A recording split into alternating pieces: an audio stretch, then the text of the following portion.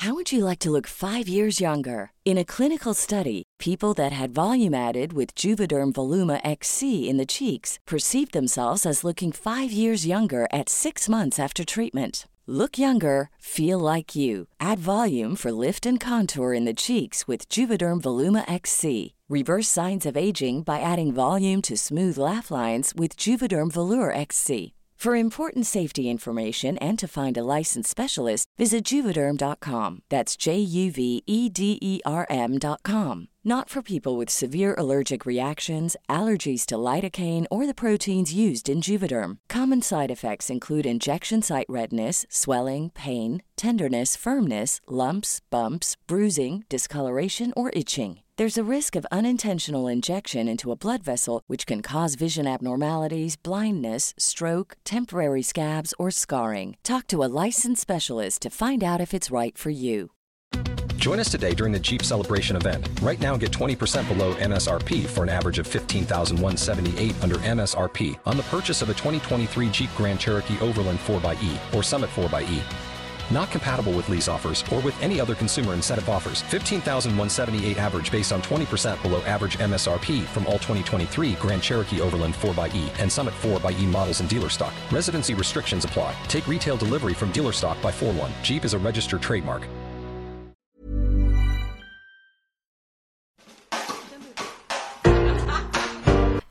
Jag sitter här med Erika Nådin. Ja, vem är du?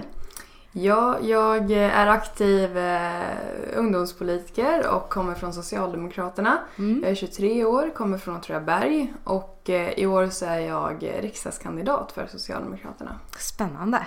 Ja, är det första gången du är riksdagskandidat? Ja, första gången. Wow. Ja, så jag är yngst på listan också. Ja, fattar. Vilken blankett är det och vilken siffra? Ja, men det är Socialdemokraternas lista till riksdagen och jag står på plats 6. Kom ihåg det. Erika Nådin, plats 6. Ja. Toppen.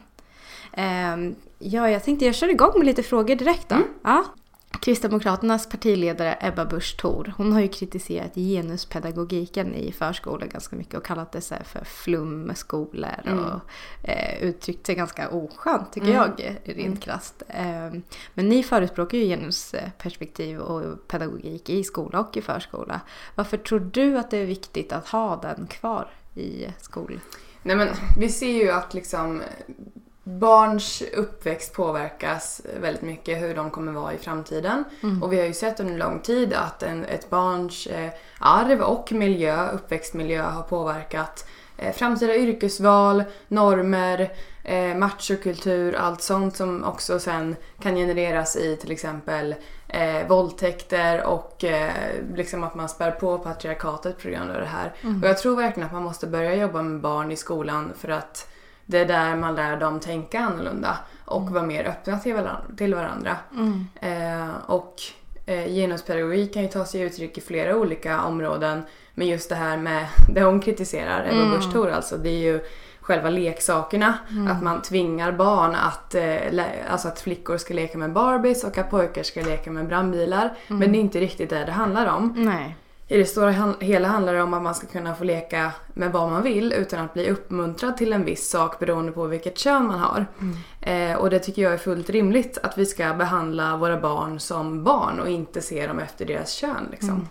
Tror du inte att de egentligen förstår men att det är ganska lätt att spela det här kortet med människor som inte är insatta i genuspedagogik? Att man kallar det för flum och... Ja, exakt. Och det är ju på samma sätt som att Ebba Busch Thor liksom kritiserar oss för att staten ska gå in och tvinga föräldrarna hur många lediga dagar man ska ha med sina barn. Att man tänker att det är lika dåligt liksom, för att staten ska tvinga föräldrar välja hur man ska uppfostra sitt barn och vilken förälder som ska göra det. Men vi tror ju att det är ett verktyg till att nå ett jämställt samhälle. Liksom. Tänker ni då på långsikt att man har det här nu i lagstiftningen där du pratade om föräldraförsäkringen? Ja, precis. Att det är någonting som man har nu och sen som man kan avskaffa längre fram för att då har blivit inarbetat och naturligt, eller är det någonting som ni känner så här, det här, så ska det vara liksom? Men jag tycker att det ska vara så. Och sen så, det är väl samma sak med samkönade föräldrar också, eller regnbågsfamiljer, att de då kan välja att vara hemma lika mycket. För att om man kollar på grunden till det är att vi vill att föräldrarna ska vara hemma lika mycket med sina barn för att ta sitt egna föräldraansvar liksom. För att om man är 2 föräldrar så ska man ju dela på ansvaret. Sen så är ju många familjer en man och en kvinna och sen så blir det att kvinnan är hemma längre. Men det gör ju också att hennes löneutveckling stannar av och pensionen försämras och karriärsmöjligheter stannar av liksom, medan mannen oftast då jobbar, och vi tycker att man kan dela på det ansvaret. Absolut. Men jag tänker när man tänker på pensionen som du nämnde. Idag så är det ganska tydligt att det är kvinnan som har liksom fått en förlorande lottad när det kommer till det. Och det är ju... Jag skulle nästan vilja skylla allting på att det har varit uppbyggt som det har varit. Att kvinnan har varit den som har varit hemma och det är obetalt arbete. Att våra arbeten ska ses som ett kall och man ska liksom bara göra sakerna som man ska göra som kvinna. Liksom.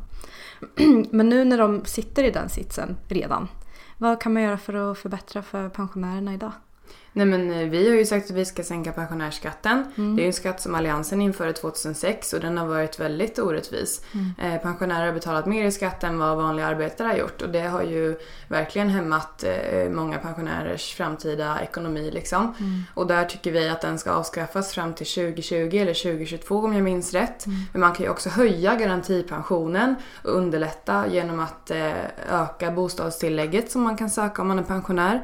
Men sen så ser vi att det är ett problem för de kvinnor som har jobbat inom vården exempelvis och alltid haft lägre lön än män, att de halkar efter i pensionen. Precis som de kvinnor som har valt att stanna hemma med barnen. Förr fanns ju också vårdnadsbidraget som också Alliansen införde, som gjorde att kvinnor kunde ta ett bidrag för att gå hemma med barn istället för att lämna dem på förskola. Men vi socialdemokrater har ju länge kämpat för att det ska finnas en förskola som ska vara tillgänglig som barnen kan börja på i ganska tidiga åldrar, för att männen och kvinnorna ska utvecklas i karriären på samma sätt och inte halka efter med lön liksom.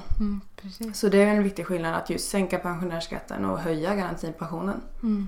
Men jag tänker bara, man ska lämna in barn på förskolan och att det ska vara möjligt att göra det i tid. Det är ju många som måste lämna sina barn på förskolan tidigt som 1 år. Hur känner ni då när det kommer till de här grupperna som har blivit otroligt stora? Jag tänker bara på mina egna barn, att man liksom får lämna dem i grupper på 30 barn ibland. Vad kan man göra där? Hur känner ni för det? Ja, men jag känner spontant 2 lösningar på det. Det ena är att minska barngrupperna så att det kanske är mellan max 10-15 barn i varje istället för 30, alltså halvera. Men också anställa fler i förskolan, anställa fler personal liksom. Och det är samma sak med skolan generellt sett. Jag själv pluggar till att bli lärare. Och där kan vi ju se, eller jag själv när jag gick i gymnasiet så var vi 30 personer i en klass. Och oavsett om det är gymnasiet eller förskolan så är det ju väldigt många barn på en vuxen eller en lärare. Och det gör ju att till exempel när man behöver hjälp på mattelektionen får man vänta extra länge på det tills läraren kommer, för att det är flera som behöver hjälp. Och jag kan tänka mig att det är lite samma på förskolan också, att det är många som... Ja, men så här, personalen blir nog stressade av att ha ganska så många barn omkring sig. Absolut. Hur får man mer resurser till förskolan? Hur kan man öka de här, eller hur kan man minska grupperna? Hur får man resurserna för att göra det? Jag tror man förändrar det politiskt, och just förskolan ingår ju i välfärden och det är den som vi länge har slagits för att den ska öka och bli starkare, och det gör vi genom att investera mer pengar i det. Men också se till att det kommer politiska direktiv till att anställa fler. Och det kan man ju göra genom att ge mer pengar till kommunerna. Så kommunerna kan ta de pengarna till att faktiskt se till att anställs fler inom förskolan. Men också behöver vi utbilda mer personal. Ja, absolut. Ska man försöka göra yrken, om man säger de här... Alltså välfärdsyrkena är ju i stort sett kvinnliga yrken. Verkligen. Det är ju inom vården och inom förskolan. Hur kan man göra de yrkena mer åtråvärda bland... Alltså både kvinnor och män, men hur får man folk att söka dit? För nu är det ju folk som pluggar och man tar de här 4 åren och man kör 1 år och sen så orkar man inte mer. Nej, det är jättedåligt, och jag tror att det hänger ihop med 2 problem, och det är att vi har alldeles för få som jobbar, så de som faktiskt jobbar stressar ut sig och pallar inte jobba liksom. Men också att lönen är alldeles för låg för att det ska vara en morot för att man ska vilja plugga dit liksom. Och det är inte så att jag pluggar till lärare för att jag vill bli miljonär liksom, utan för att jag känner att det finns ett viktigt syfte med att bli lärare liksom. Och det hoppas jag att de som pluggar till förskollärare också känner, att deras yrke är bland de viktigaste vi har liksom. Men om inte lönen kan locka och inte heller arbetsvillkoren är hållbara så kommer vi få färre att söka dit. Sen behöver vi väl universiteten marknadsföra sig mer, som att visa att det här är en bra utbildning, att de visar att de fokuserar på båda könen, att de inte bara vill locka kvinnor men också manliga förskolepedagoger exempelvis. Så det finns ju flera saker man kan göra. Tror du skulle behöva fler manliga förskolelärare? Absolut. Jag tror att det behövs fler män i alla de kvinnodominerade yrken som finns för att öka statusen. För att jag tror att en av anledningarna till att det inte är tillräckligt hög status eller att de yrkena går upp i lön, det är att det inte är så många män som sitter på makten och säger åt andra att göra det. Utan att det är vi kvinnor hela tiden som måste tjata om att vi ska få högre lön i de yrkena. Men eftersom att det inte drabbar männen så orkar inte männen bry sig på samma sätt. Är inte det en intressant grej att man pratar om kvinnofrågor? Man pratar inte om mansfrågor. Man pratar om kvinnofrågor. Absolut. Och sen också hela den här grejen att när man pratar om de här reserverade dagarna som båda föräldrarna har så benämner man det ofta som pappadagar. Bara det är ju, då ser man ju på samhället hur det ser ut. Nej, men exakt. Och också liksom så länge man kallar det för pappadagar så har vi ett problem. Nej, men jag håller faktiskt också med om det och därför brukar jag säga föräldradagar istället för att jag vet att det inte, dels i familjer så är det inte, alla familjer har inte en mamma och pappa utan det kanske är 2 mammor eller 2 pappor liksom. Så därför tycker jag att man ska säga jämställd föräldraförsäkring mellan föräldrarna och då nämna det som föräldradagar istället. Men jag upplever att det inte är ett problem på samma sätt i familjer där man har alltså där det är ett homosexuellt par eller där någon är icke-binär eller alltså man delar upp det på ett helt annat sätt. Ja, men exakt, det är och det är väl med hemarbeten generellt sett. Att... Det är just när det kommer till den här heteronormen tror jag, som det blir ett problem. Precis, och just att mäns ställning på arbetsmarknaden är mycket starkare än vad kvinnans är. Och att män oftast tjänar mer än vad kvinnor gör och då blir det att man halkar efter i lön om man skulle välja att mannen var den som skulle stanna hemma och kvinnan var den som skulle jobba.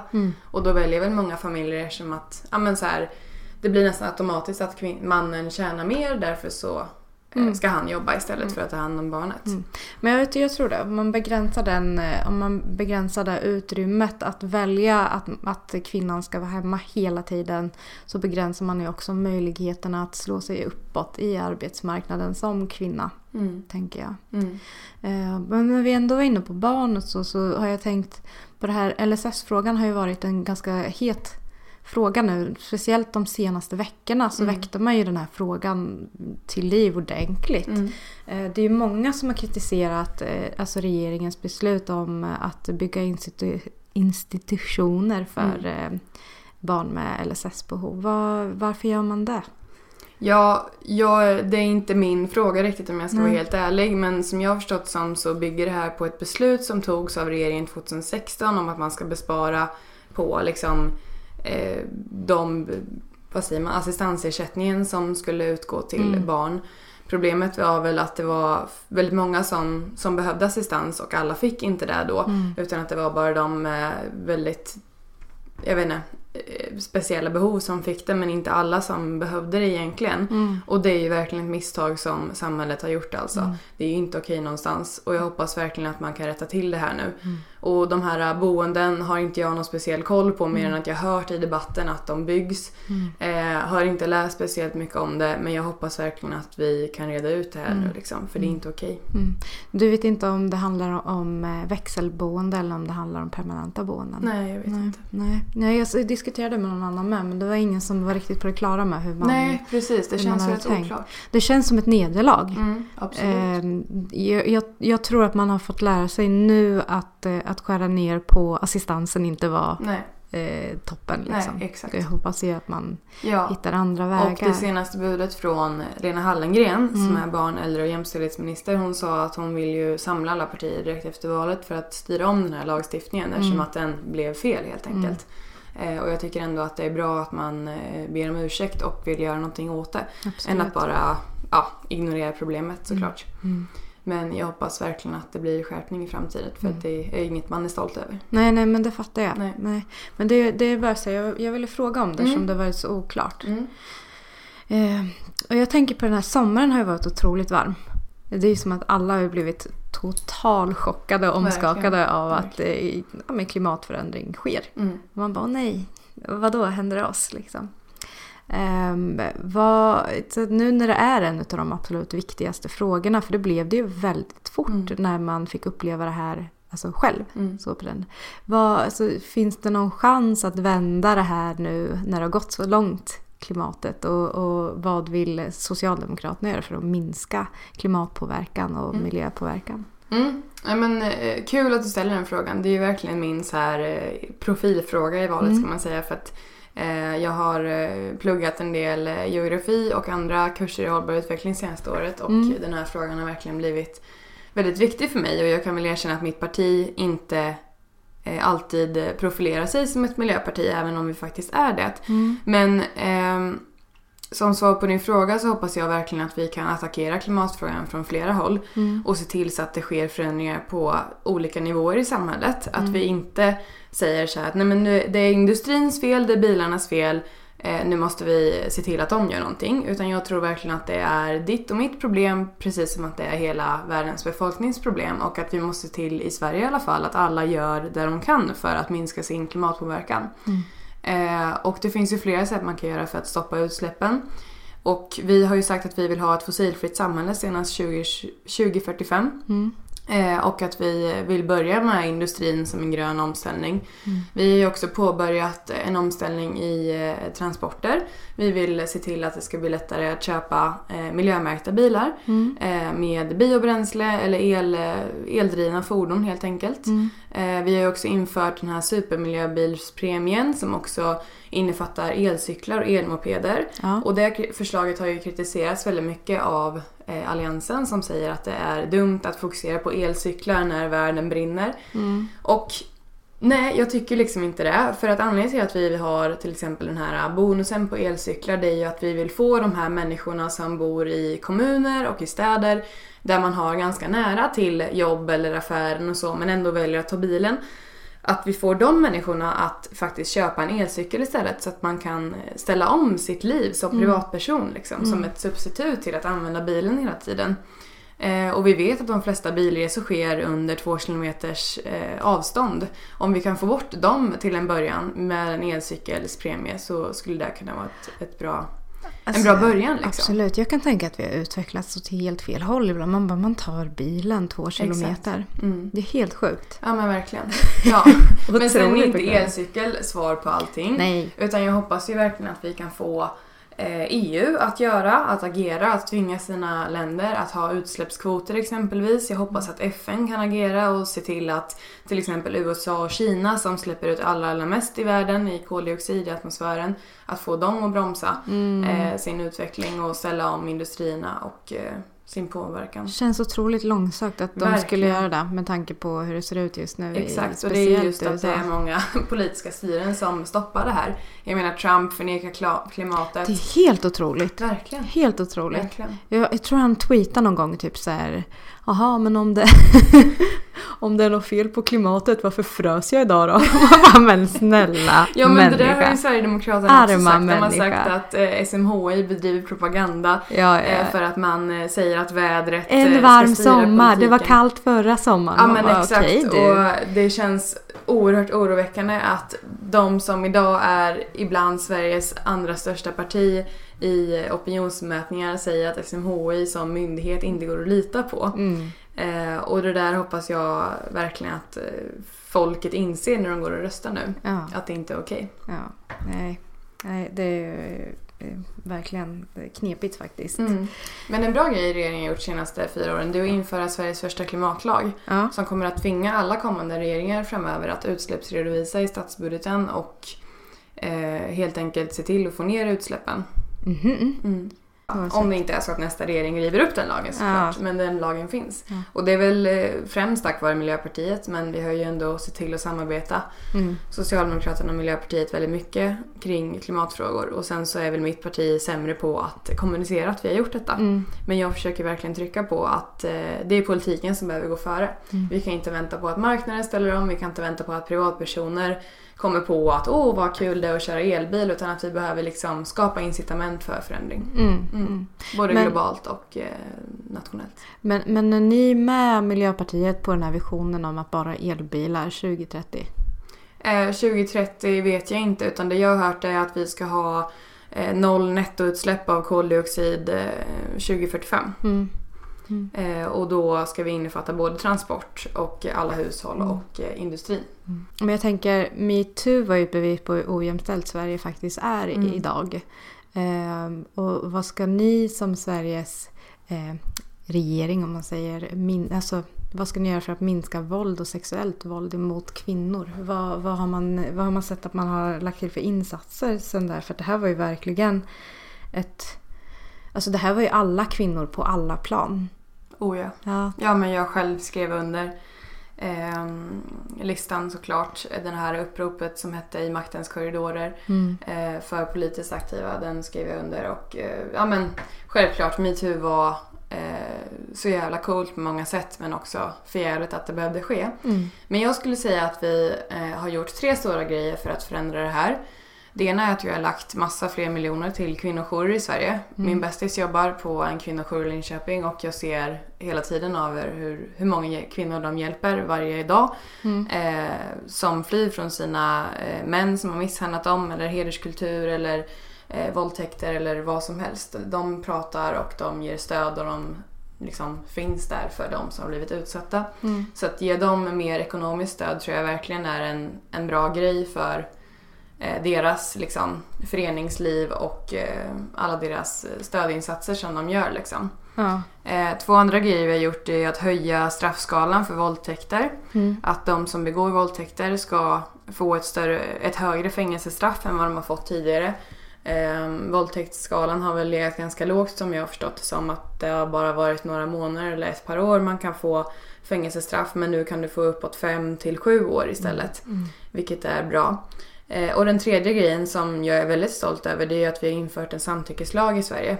Och det har det ju skrikits om ganska länge, både från SSUs håll och alla kvinnoorganisationer och feministiska rörelsen generellt sett. Men sen så efter MeToo och mycket debatt kring sexualbrott så lyckades regeringen äntligen klubba det i riksdagen och införa den här nu så det gäller. Jag tänkte på det du sa att det inte var så höga straff på våldtäkt och så. Jag skulle säga att det största problemet är ju att folk inte blir fällda. Nej, exakt. Jag hoppas verkligen att den här samtyckeslagen att den kommer kunna hjälpa en kvinna som har blivit utsatt. Också att ha den lite i ryggen på.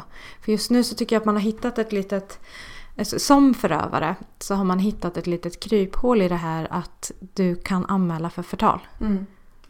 Det spelar inte någon roll om du har gjort det, utan du kan anmäla för förtal om någon har liksom anmält dig för det här och sen så går inte det igenom om man har varit öppen med det här och det hela. Och där kan jag tänka är ett problem. Verkligen. Och någonting som man behöver se över i lagen när det kommer till just sexualbrott. Precis, skulle jag säga. Men det är ju ett rättssäkert problem såklart att det går att göra så.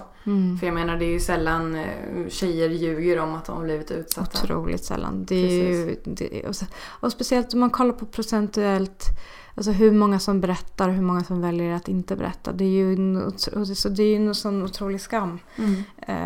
Sen så har det ju verkligen lyfts och blivit en fråga som man får prata om i och med MeToo. Jag tror att det har varit.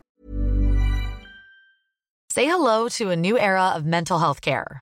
Cerebral is here to help you achieve your mental wellness goals with professional therapy and medication management support. 100% online.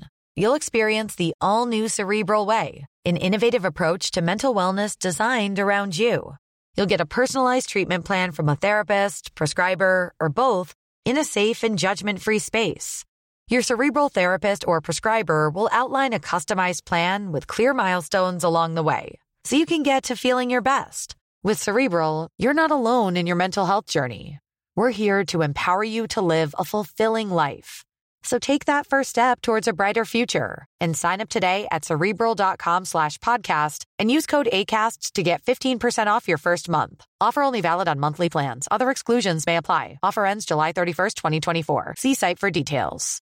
How would you like to look 5 years younger? In a clinical study, people that had volume added with Juvederm Voluma XC in the cheeks perceived themselves as looking 5 years younger at 6 months after treatment. Look younger, feel like you. Add volume for lift and contour in the cheeks with Juvederm Voluma XC. Reverse signs of aging by adding volume to smooth laugh lines with Juvederm Volure XC. For important safety information and to find a licensed specialist, visit Juvederm.com. That's JUVEDERM.com. Not for people with severe allergic reactions, allergies to lidocaine, or the proteins used in Juvederm. Common side effects include injection site redness, swelling, pain, tenderness, firmness, lumps, bumps, bruising, discoloration, or itching. There's a risk of unintentional injection into a blood vessel, which can cause vision abnormalities, blindness, stroke, temporary scabs, or scarring. Talk to a licensed specialist to find out if it's right for you.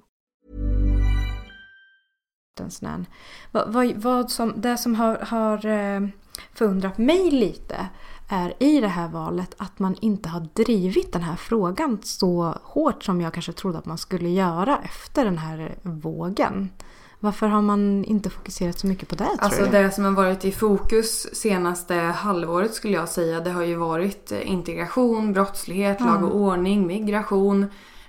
Och det har ju till exempel Socialdemokraterna vunnit väldigt mycket på, men också nu senast klimatdebatten och regeringsfrågan liksom. Det är ju det som dominerar, och det har ju varit väldigt tråkigt att MeToo var superstort förra hösten, men att det nu knappt snackas om det. Självklart pratar vi om det, men det är alldeles för lite. Men jag tror någonstans att tack vare samtyckeslagen så var det en ganska stor seger i våras att vi fick igenom det, och då tystades debatten lite grann för att det var ändå en milstolpe på vägen liksom. Men just att det känns ju ofta som att kvinnofrågor och jämställdhetsfrågor inte hamnar i rampljuset i valrörelser. För att det är de här stora, svåra frågorna som kommer upp istället. Där männen får utrymme. Ja, för jag kan känna att så här, det är så man har jobbat med kvinnofrågor med citattecken liksom. Situationstecken, jag kan inte prata idag. Att man har, nu skriker de igen, då får de det här. Och nu skriker de igen. Vi tystar dem med det här. Och så har man liksom fått jobba så i steg i flera 100 år. Jag känner bara, kommer Socialdemokraterna jobba aktivt för att vi inte ska behöva skrika och liksom vart 100 år liksom?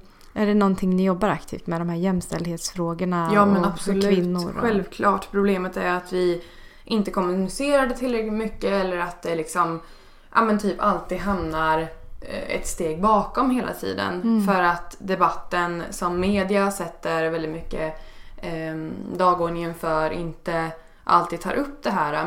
Men vi är ju supermånga feminister i mitt parti. Vi skulle hoppas att alla är det såklart.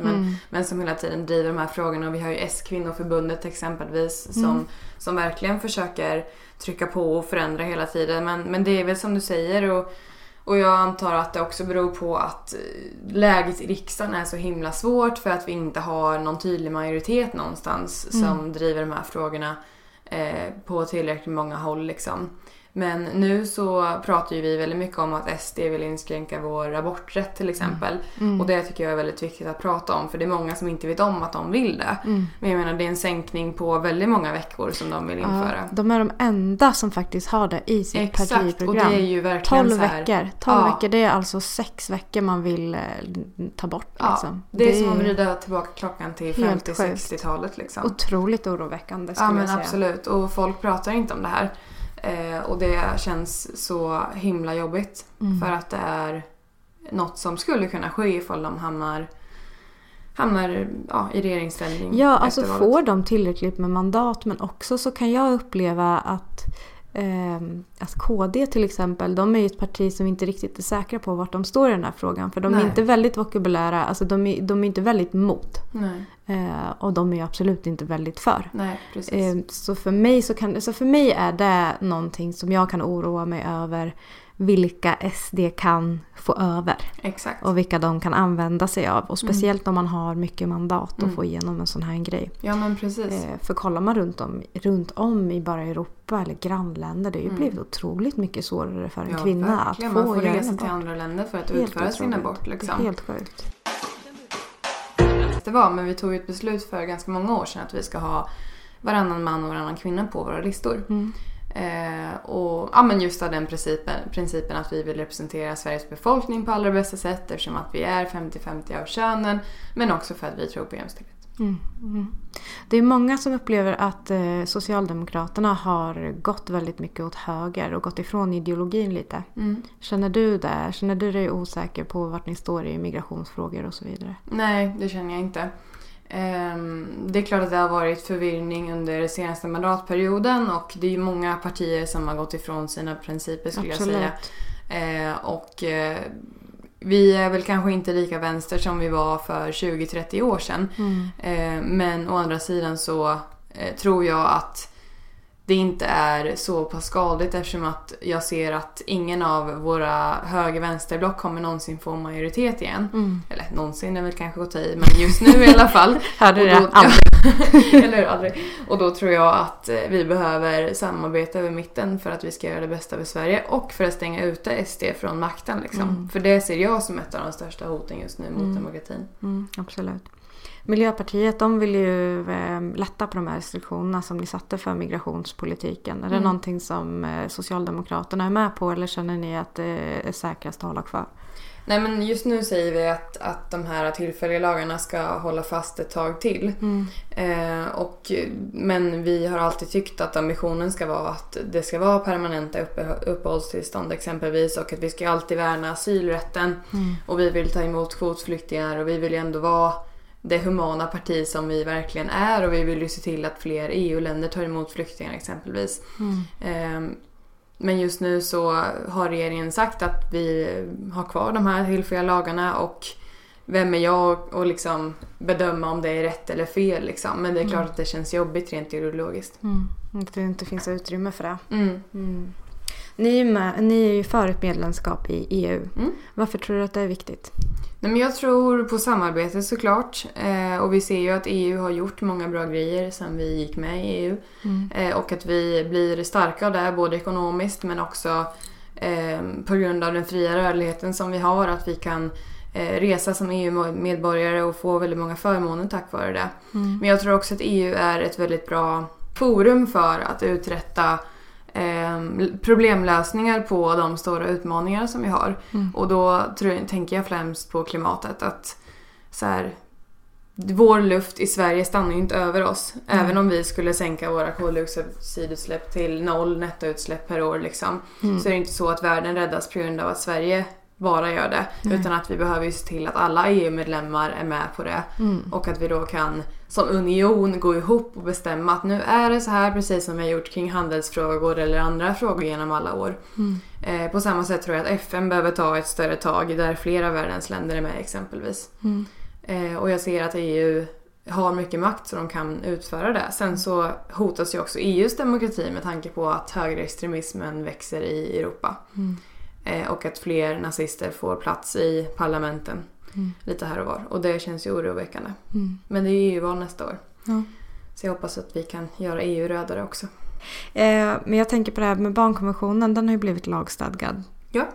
Är det någonting som ni har varit med och drivit? Absolut. Vi har skrivit motioner i både studentförbundet och i ungdomsförbundet SSU och studenter om det här att det ska göras till lag. Och det ser vi just för att kunna säkra barns rättigheter i samhället. Och det hoppas jag att fler länder tar efter. Och det är ju så himla bra med Sverige att vi är ju nästan bäst på allting. Och så här, vi ser ju att när vi tar liksom klivet före i många frågor så är det ju en del länder som hakar på liksom. Och det hoppas jag att vi kan göra med klimatet eller med liksom jämställdhetspolitiken också och för barn såklart. Du nämnde förut alltså att den frågan har varit tagit upp väldigt mycket utrymme. Är det så kaosartat som det framstår som i de här debatterna och allting, så är det som att det är det absolut värsta som Sverige har drabbats av, eller som den är den största frågan just nu. Upplever du att det är det egentligen, eller att det är på grund av att vi har ett parti som är främlingsfientligt som det har blivit den största frågan? Ja, för att det är de som får så himla himla mycket medieutrymme för den här frågan. Och Sverigedemokraterna är ett enfrågeparti. Herregud, de bildades på grund av de här frågorna och det är de driver allra starkast nu också. Och om man läser deras partiprogram så är det hur mycket som helst under migrations liksom, avsnittet. Och de driver bland annat nej till kvotflyktingar och liksom ingen asylinvandring. Vi vill ha ett återvandrarverk liksom, som ser till att människor kommer tillbaka dit de kommer ifrån. Och man beskyller alla stora onödiga kostnader på invandringen och massinvandringen och att islamisterna tar över och det blir terrordåd varje månad här. Ja, men de har ju liksom skrämt upp svenskar så himla mycket. Och vi ser ju idag med undersökningar att många svenskar känner sig otrygga exempelvis. Och det tror jag också. Jag kan själv känna mig otrygg ibland. Men att de har ju tagit det här till att få det som att se ut i deras valfilmer exempelvis att Sverige har drabbats av ett inbördeskrig liksom. Och så fort det händer en bilbrand någonstans, då är det så här, shit, nu går Sverige under på grund av att vi har tagit hit massinvandring liksom. Så att de är jävligt duktiga på att kommunicera detta och verkligen lyfta fram det som vårt största problem någonsin. Medan jag ser att nej, det är inte så stort problem. Självklart har Sverige problem och brister och utmaningar med exempelvis integration. Men problemet ligger ju inte i att vi har tagit emot för många som har gjort Sverige till ett inbördeskrigsland. Liksom. Nej. Det stämmer ju inte. Nej. Men det är ju lätt den bilden man får av det. Ja, när det är precis. där man matar hela tiden. Liksom. Exakt. Vad tror du nu om utgången om du tänker på alltså där i valet ja. Precis. Ja. Tror du att det kommer att bli en rödgrön regering i Burma? Nej, jag tror att det kommer bli en blocköverskridande regering eller en alliansregering. Och som man ser det nu så är ju vi störst och i vissa mätningar är Sverigedemokraterna andra största parti. Och ibland så är det Moderaterna. Och det är ju vi tre som är de stora liksom. Sen har ju Centern och Vänstern gått upp väldigt mycket. Men så som det låter i debatten så säger till exempel Ulf Kristersson att alliansen vill styra Sverige oavsett vilket block som blir störst. För att de har SD som de kan ta stöd av. Och vi har ju sett att SD har ju röstat med alliansen 9 av 10 gånger i riksdagen. Vilket gör att vi vet ju att Sverigedemokraterna är ett högerparti liksom. Så att min farhåga är väl att alliansen tänker bilda regering även om vi blir störst och därmed ta stöd av Sverigedemokraterna för att fälla oss. Men hur går det till? Hur kan man göra det? Du menar då att även om rödgröna skulle bli störst så tror du att då alliansen kommer att ta hjälp av SD och bilda en regering som får större och mer mandat? Precis. Okej. Och det tror jag för att även om rödgröna är största block så har vi ju inte majoritet. Vi har ju inte över 50%. Men varför vill inte ni samarbeta med vänstern? Jo, det har vi sagt att vi kan göra. Ja. Men problemet är att vi har väl snarare fokuserat på en blocköverskridande regering. Till exempel med Centerpartiet och Liberalerna. Men också med Miljöpartiet. För att just göra det bästa för Sverige och få en större majoritet kring det. Och då har väl inte alltid vänstern kommit med på tal för att då säger borgarna nej liksom till det. Så det är väl där skon klämmer liksom. Att om vi vill ha en blocköverskridande regering så kommer nog inte de säga ja till att vi tar med Vänsterpartiet. För de ser ju Vänsterpartiet som ett väldigt stort vänsterparti. Medan vi är mer så här, okej, vi kan lägga oss i mitten och vi kan ta med Vänsterpartiet. Men det blir svårt om vi ska få med de andra liksom. Jag tycker det här valet är så intressant. Jag får ju så här lite panik över det och känner ju verkligen så här, kan det vara över? Jag orkar inte, jag vill bara ha domen.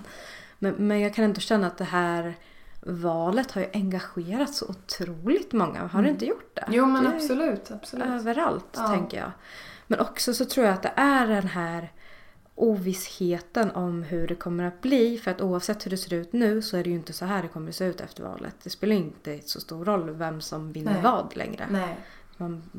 Frågan är ju vilka konstellationer det kommer att bli. Exakt. Och det är det som är så jobbigt tycker jag. Att man så här, ja men vi säger så här att vi går fram med vårt valmanifest med de här 20 prioriterade reformerna vill vi genomföra.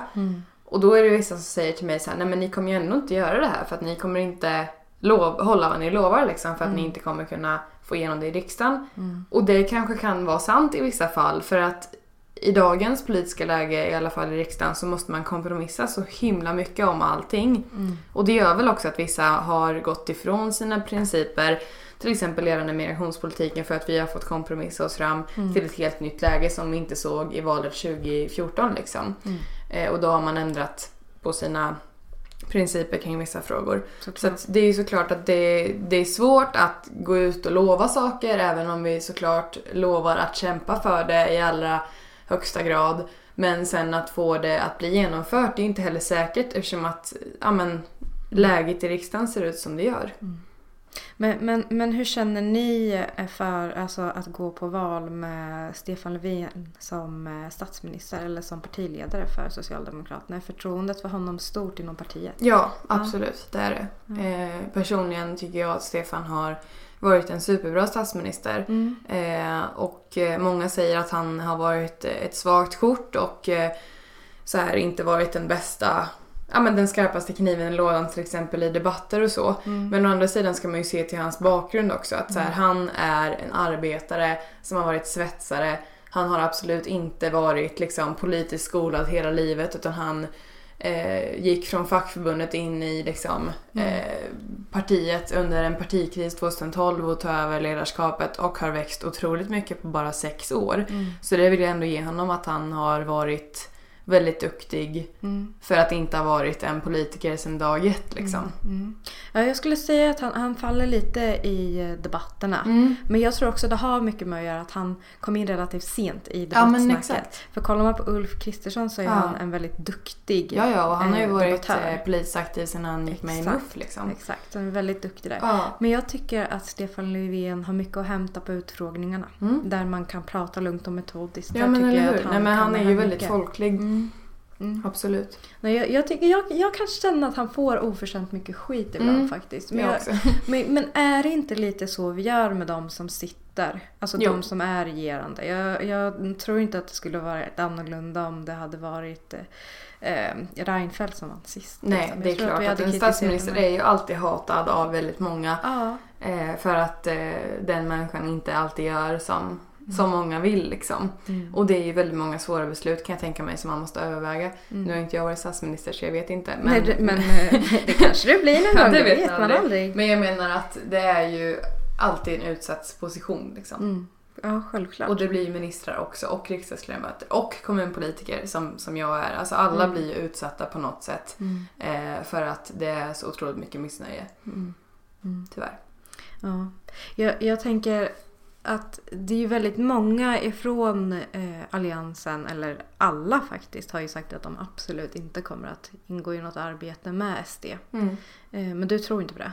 Nej, för att Moderaterna har sagt ibland att de kan tänka sig SD-stöd.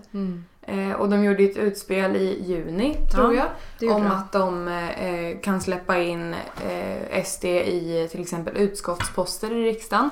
Att säga en sån sak, det skickar ju ändå väldigt starka signaler, för att en utskottspost eller utskottsordförande som det här gällde, det är ju en väldigt stark maktfaktor i riksdagen. Alltså utskottsordförande har ju supermycket insyn i alla procedurer och sådana saker som sker där. Så att det var ju väldigt så här dumt utspel, skulle jag säga. Men det ligger ju ändå någonting i det. Även om C och L backade från det här förslaget så har ju inte KD och M sagt nej.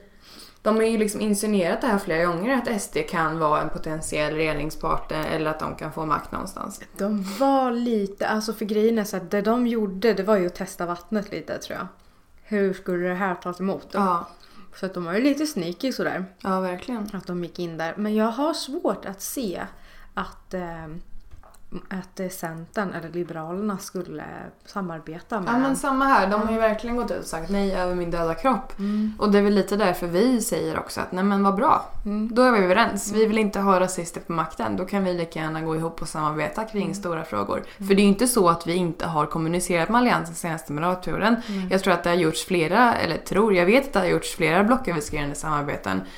Minns inte exakt siffra, men det är ju ändå över 20 stycken som har gjorts över blocken, för att så här, men det här är våra stora utmaningar, varför kan vi inte bara gå ihop och lösa det tillsammans, så blir flera glada av det liksom.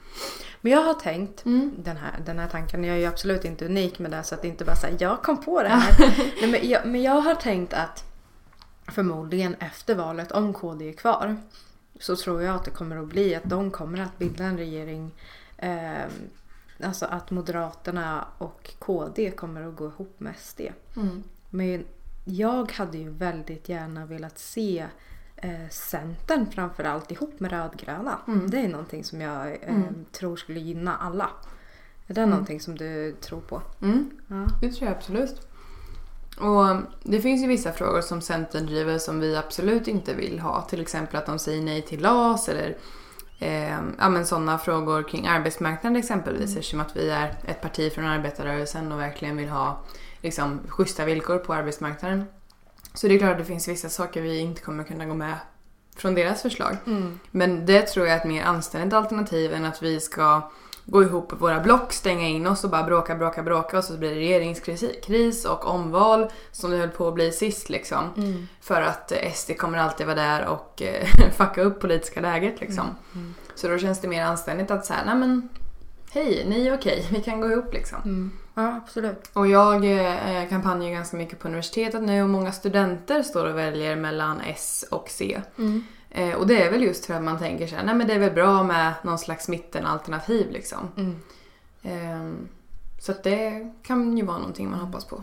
Jag tycker det är så intressant det här med att när man väljer mellan två partier, kanske framförallt då om man väljer mellan S och C, i och med att alltså det som skiljer de stora frågorna, det är ju framförallt privatisering och alltså att man inte vill ha privatisering, man vill inte ha vinster i välfärden. Ja, exakt.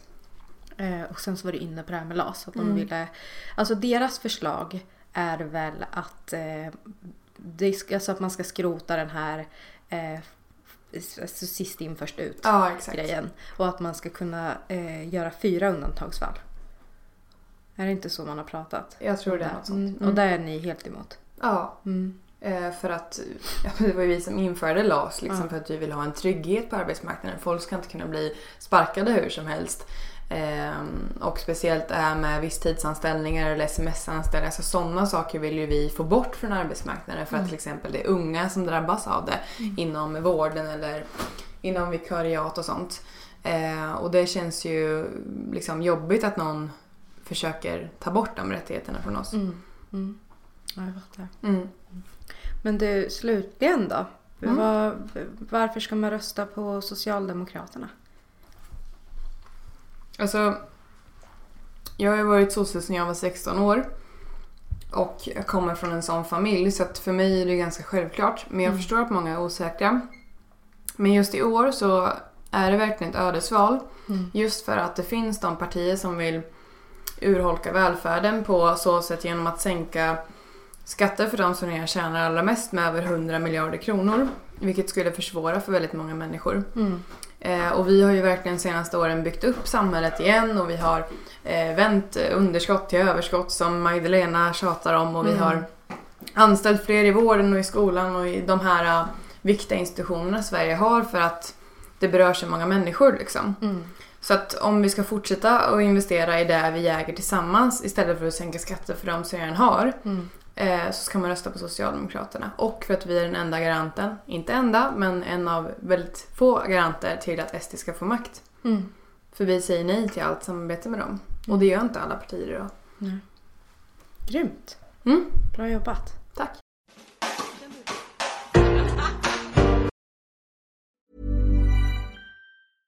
How would you like to look 5 years younger? In a clinical study, people that had volume added with Juvederm Voluma XC in the cheeks perceived themselves as looking 5 years younger at 6 months after treatment. Look younger, feel like you. Add volume for lift and contour in the cheeks with Juvederm Voluma XC. Reverse signs of aging by adding volume to smooth laugh lines with Juvederm Volure XC. For important safety information and to find a licensed specialist, visit Juvederm.com. That's JUVEDERM.com. Not for people with severe allergic reactions, allergies to lidocaine, or the proteins used in Juvederm. Common side effects include injection site redness, swelling, pain, tenderness, firmness, lumps, bumps, bruising, discoloration, or itching. There's a risk of unintentional injection into a blood vessel, which can cause vision abnormalities, blindness, stroke, temporary scabs, or scarring. Talk to a licensed specialist to find out if it's right for you.